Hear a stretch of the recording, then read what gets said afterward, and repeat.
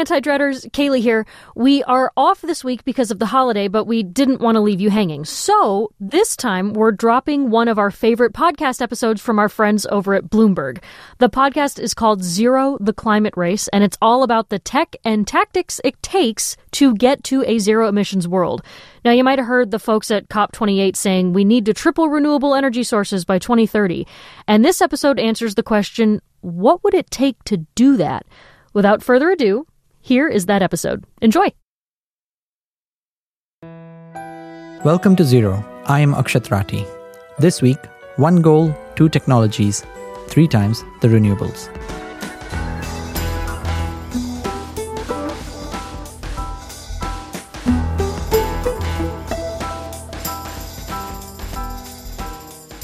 It's day 5 of COP, and it's been busy around here. Over the weekend, we heard leaders from more than 150 countries wanting to secure a more ambitious deal on tackling climate change. My country is experiencing devastating impacts of climate change. This crisis must never be seen as a distant threat. Let's make this COP the first one, where the benefits of our concrete commitments exceed our excuses and the carbon footprint of the planes we arrived on. There have already been some significant successes, including the announcement of $500 million to set up the Loss and Damage Fund. And of course, there have been many side deals, which you can read about on Bloomberg.com for free during these 2 weeks of COP. But a lot still remains to be agreed on, including the goal to triple renewables globally by 2030. If it's achieved, electricity will be the first economic sector to get on track for net zero by 2050. Currently, the world has about 3.6 terawatts of renewables installed. That took us more than 2 decades to build. Tripling it would mean getting to 11 terawatts in just 7 years. That is a lot of solar panels and wind turbines to deploy. And there are other challenges, like building out battery storage and grids all around the world. So how exactly are we going to do it? To find out, I spoke with Jenny Chase, one of the lead authors of a new report by Bloomberg NEF. It looks at everything that is needed to achieve the goal. Jenny is BNEF's lead solar analyst and the author of Solar Power Finance Without the Jargon, a second edition of which will be published early next year.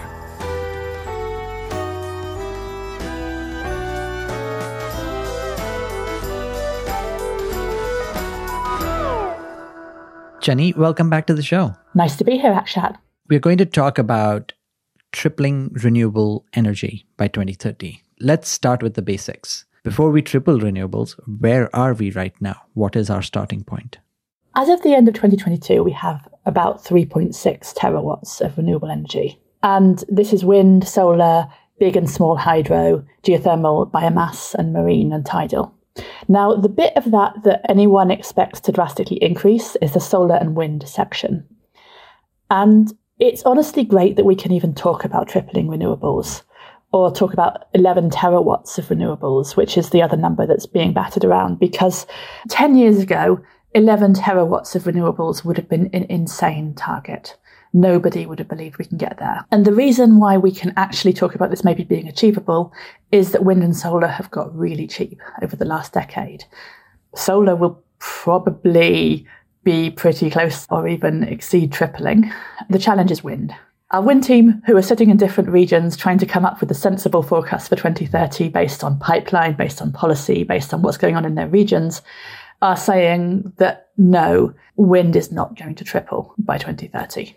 It isn't the end for renewables if governments don't sign off on this, but it would really help to have some acceleration, particularly on the wind side. And so the difference between where we will be with business as usual, which is 9 terawatt, and where tripling would take us 11 terawatts is 2 terawatts, which is a big difference. It's a big difference. And the other problem is that 2 terawatts that falls short is mostly wind.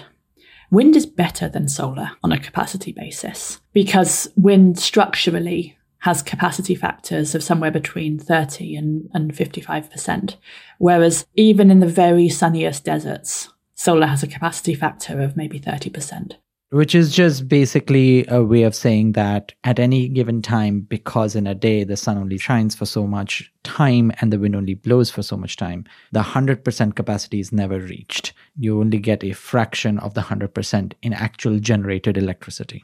Yes, fundamentally, per installed megawatt or gigawatt, wind generates 2 or 3 times as much as solar. Obviously, the entire point of all this is to try and reduce emissions. So in the scenarios we do have around tripling renewable energy, what kind of emissions reductions do we get if we achieve that goal? So the tripling renewables would put us quite close to BNEF's net zero scenario, which ended up with 10.5 terawatts by 2030. And we estimate that the emissions reduction is about 9.3 billion tons of carbon emissions in 2030. Wow, that is stunning. I mean, given where we are right now, which is 40 billion tons of CO2 on an annual basis, that's like a 25% reduction. It's a start. I mean, this is by 2030. That is both scarily close and a long time away to be talking about a 25% reduction. I wish we were looking at doing it quickly, but you simply cannot turn the juggernaut much faster than that. And so it puts us on the net zero track, which is, of course, we must recognize the net zero track has all other sectors of emissions that also need to decline. We always knew, given how well solar and wind prices were doing, that electricity sector is likely to reduce emissions the fastest. But on everything else, we are quite far away. But let's go back to tripling renewable energy and just break it all down. You talked about how solar will play a big part in getting us there because solar has become cheaper, faster, and is easier to deploy. And you said we are on track and maybe even exceed tripling of solar. Now, why is that the case? Why is it that solar just makes for the easiest form of renewable deployment there is in the world? Oh, solar is incredible, Akshat. The thing is that photovoltaics is the first bulk electricity source we've ever had that doesn't involve turning a turbine. Do you know how special that is? We finally broke the tyranny of turning stuff around to drive a motor to generate electricity. And it's super cheap. And just over the past few weeks, solar modules have dropped to a price we didn't expect to see for a few years yet. They are scary cheap, which is really frightening if you're a module manufacturer trying to sell these things. Solar exceeds our expectations on how much gets built nearly every year. And it exceeds our expectations about how cheap it can get. Not reliably so, otherwise we could change our expectations better. And that would make our forecasting much easier. But solar just keeps hitting it out of the park, and it's not done yet. So why can't we just rely on solar? Why try and trouble ourselves to try and meet goals on wind and hydro? Well, I've been an expert on solar for 18 years, Akshat, and the answer to that is that solar doesn't generate at night, and it doesn't generate much in the winter. It's a highly technical answer.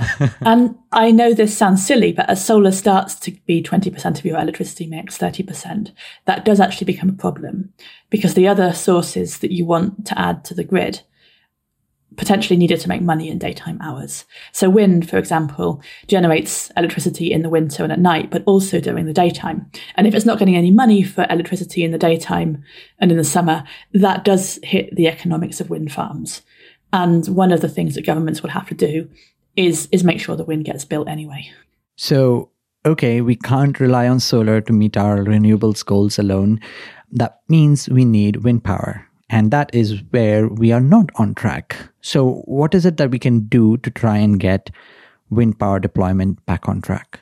So first of all, to build wind, we need to build more grid because wind farms are not distributed. They tend to be in specific locations and have to be quite big. So they need big grid connections to areas of land where you're allowed to build wind turbines. And easing permitting rules is also important, which is not to say that we should just build wind everywhere, but governments can allocate places and types of land which are suitable for wind farm development and potentially build grid to those. Those are the two really big things. And for offshore wind, actually, there's the additional possibility of holding auctions where the governments do site surveys on the seabed, because it's pretty expensive to look into a maritime environment and assess the resource. And often you have developers doing the same report for the same bit of land, which is silly. Government should take that over and do it once and say, hey, anyone want to build an offshore wind farm here? The renewable stories, for all the difficulties that some parts are facing and some governments are facing, is a good one.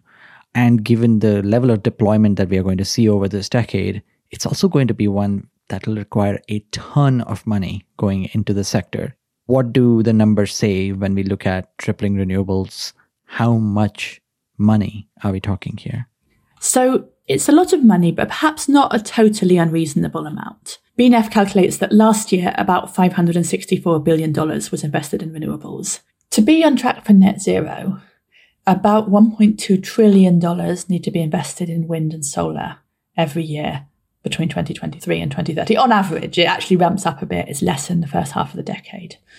In addition to that, investment in grids needs to ramp up as well to about $777 billion in 2030. So that's the grid to take electricity away from all of these sources. And also a very significant amount has to be invested in batteries. So the amount of batteries worldwide has to increase by 16 times by 2030. And of course, we're talking about all this money as if it's just a cost. But we've deployed so much renewables, not because it's just a cost, but it's actually beneficial, right? Somebody is paying for that electricity. And building renewables is also pulling money away from fossil fuels. Absolutely. I mean, you buy renewables, so you never have to buy oil again. To meet the tripling renewable energy goal, we need to deploy 720 gigawatts of battery storage worldwide by 2030. That's like 16 times deployed by 2022. So it's way more than the tripling that we need to do on renewable energy capacity. It's a lot of batteries, that's for sure. But on the other hand, the battery market was quite small at the end of 2022. Batteries is in a much earlier stage of deployment. So our battery team actually already says that energy storage capacity will increase 14.5 times by 2030. So getting to 16.1 times, that's really just a rounding error. Batteries aren't in the target for tripling renewables because obviously it's just about tripling the sources of supply for clean energy. But why does battery investment have to rise that much? Well, if we don't build batteries, we're not going to be able to use all this solar and wind that we're building, particularly all this solar. The renewables build out relies on making the way that we use and store and sometimes even curtail electricity better and more flexible. Because solar and wind do generate only when the resource is there. That's the big difference between yesterday's power system and the future power system that actually we can make sustainable. And we have to move our demand to when there is electricity available. Batteries are one way of doing it. It's not the only way, but we definitely need to build batteries. Well, wind has problems, as we've seen. The industry is kind of struggling right now. But solar is cheap and clearly getting deployed much, much faster. Could we just use batteries to maximize solar and not really worry that much about wind? In parts of the world, that will work. So if you're near the equator, you do pretty regularly get sunshine every day. But even there are weeks where there's very little sun. And I think that will drain even the biggest battery. And the other thing is, if you're just looking at tripling capacity, wind does just generate more power, more electricity than solar. So it would be really good to have a diverse portfolio of clean energy sources almost wherever you are. Energy security is another issue that has come to the forefront, especially in the last few years, with wars, with volatile fossil fuel prices, with reliability of supply. And a lot of conversation going into COP28 is going to be about, well, we need to triple renewable energy, but also make sure that we are energy secure. So what does it mean, just from a renewables perspective, to try and make supply more secure? I think fundamentally, renewables build is always going to make supply more secure. Because if you've got solar or wind on your land, that doesn't go away if you have problems with other stuff coming in. However, there's also a lot of talk about supply chains, so manufacturing your own solar panels, manufacturing your own wind turbines. And there is a lot of investment going into this. The US Inflation Reduction Act makes it very attractive to manufacture solar modules in the States. India is doing something somewhat similar, but a bit less generous. And it's possible that Europe will put some money into factories as well. And in fact, we estimate that the global supply chain for wind, solar and batteries is probably invested enough, at least for the near term. There are enough factories out there to supply the tripling renewables future with like minor tweaks. There are not that many things on which we can say, well, we are on track for net zero. It's interesting that manufacturing capacity-wise, it seems like we are quite there. It's more really deploying all that capacity that's sitting. Definitely. The bottlenecks are all deployment, honestly. And it's not usually even economic barriers. It's usually things like grid and land and supply chains and getting long-term security in place. It's things that potentially governments can debottleneck.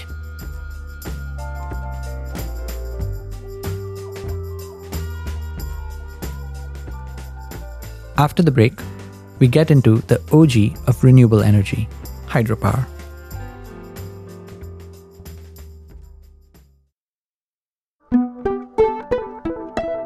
Now, we've spent a lot of time talking about wind and solar for very good reason, but until recently, the source of renewable energy that made for the greatest supply of renewable power was hydro. Does hydro feature in any way in this goal to reach tripling of renewable energy? So I think the structure of the target probably doesn't benefit hydro, particularly because hydro has a high capacity factor.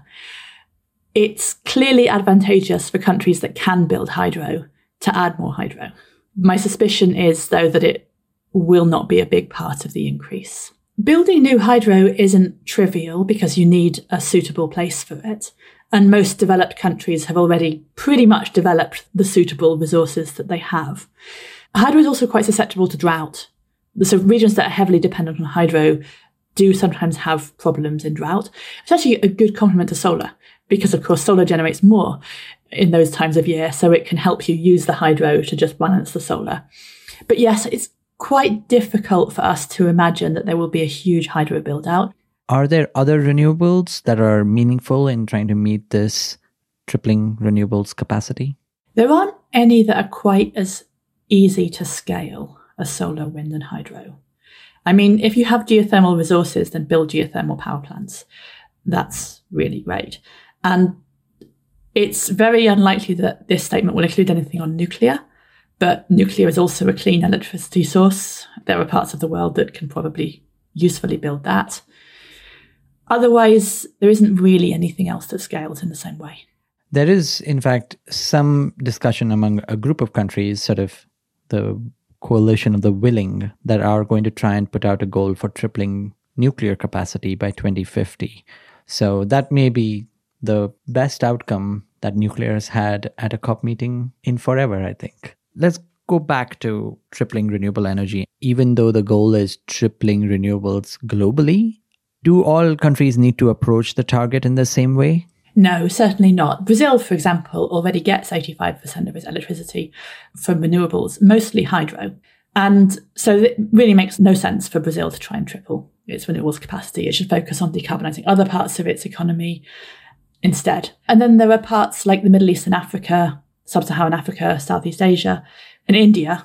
India is a really big one, where increasing renewables by more than a tripling is not only required to get the world on track for net zero, but it's probably also quite beneficial potentially for bringing electricity to people who haven't had enough in the past and to leapfrog over the need to build centralised fossil fuel power plants.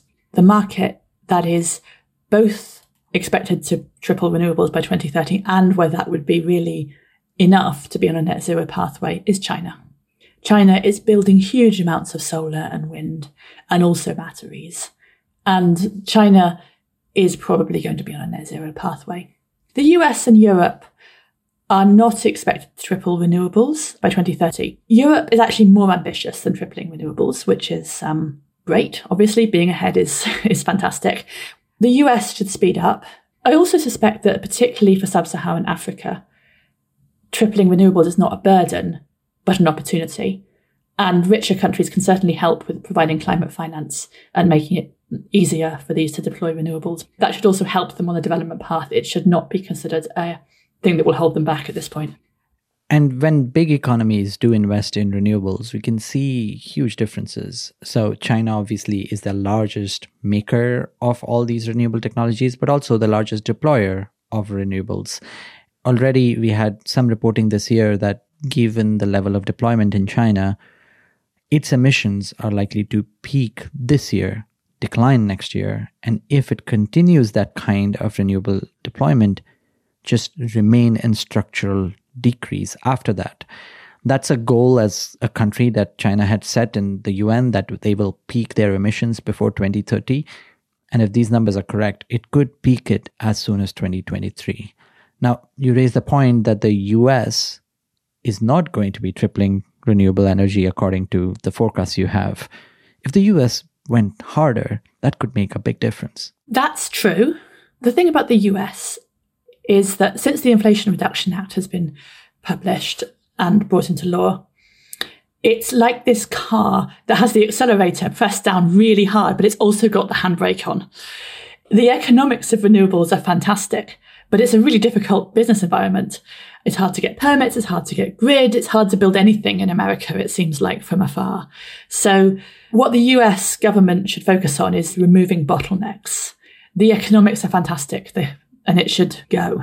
But it does need to speed up, and our local analysts all look at the numbers and go, oh, I don't think it's going to take off like a rocket. Now, we've talked about tripling renewable energy because that's going to be one of the things that will get signed off at COP28, most likely. But there are a few other things that are being talked about, and let's just touch on them briefly. One is doubling energy efficiency. It's kind of a no-brainer. You can deploy solutions that would use less energy but give you the same output. And yet, it's one that seems to not really be the sexy solution people want to chase. Efficiency is never sexy, and you generally don't get much credit saving energy. I really hope that passes, though, because the best sort of electricity to generate is a sort that you never even have to generate because you don't use it. But it's obvious that it's not a splashy, sexy target like tripling renewables capacity. We have seen some movement given volatility in energy prices over the past few years, where industry and governments have focused on trying to increase efficiency. But you're right, it's just sort of the underused lever.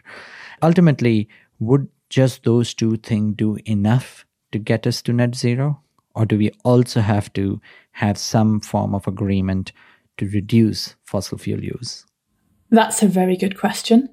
I think that to get to actual net zero, we have to not just decarbonise power, which is, as we've discussed, the easy bit. We've also got to decarbonise shipping and transport and agriculture and aviation and industry. And all of those are harder. Yes, we can leave the bulk of that to beyond 2030, at which point we'll have loads of cheap and clean electricity. But we've got to start setting the pathway now to do so. So preparations for decarbonising industry, transport, aviation, agriculture are really important at this point. And since we talked earlier in the year about solar, you have finished and a new edition of your book is coming out. What were the biggest updates? So my book is called Solar Power Finance Without the Jargon, and the first edition was published in 2019. And it's meant to explain to people who maybe studied STEM or humanities what you need to know about finance to work in renewables. Back in 2019, I think I was relatively pessimistic about batteries. I sort of said, oh yeah, and there will also be batteries. But now it's actually pretty obvious that batteries are going to be a huge part of the solution. And over 80% of home solar systems in some European markets have batteries now. So they're really playing a part in moving that daytime power to the evening. And the other thing is hydrogen. Now, hydrogen is not good for everything. It's not as good as heat pumps for home heating. And it's not a silver bullet, but it's something that is potentially a way of storing power from summer to winter. And I think that it's probably going to be something that we use to decarbonise steel and also to run certain power plants when there is no sun and wind for a week. And we don't really have many other ideas of what to do about that. So governments are investing very heavily in electrolyser facilities. So hydrogen is going to be a thing. And I hope it works, or I hope if it doesn't work, it's because we had a better idea. Now, on a day-to-day basis, you are looking at the renewable energy sector. You're looking at the clients who are interested in deploying renewable energy. But how much attention do you pay to COP? Does that really translate into business conversation? For me, no. I think that the business of renewables is actually much too busy to look at these sort of high-level conversations, which tend to take at least 5 to 10 years to result in something actionable. Of course, that's the kind of time frame that ultimately as a species we should be looking at. But as an individual and investor, investors are my clients anyway, that you're looking for the next market to hit, the sort of projects to invest in, what's going to happen with cannibalization. I'm very focused on trying to forecast price for solar right now, which is really difficult. And all of those are much shorter term. But the COP meetings are important to set a path.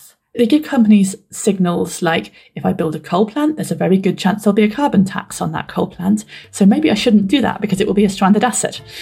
And so they have a huge amount of value. That was a lot of numbers, but I'm glad you could make sense of what is a big, big target. Thank you, Jenny. Thank you, Akshat. Have a good day, everyone.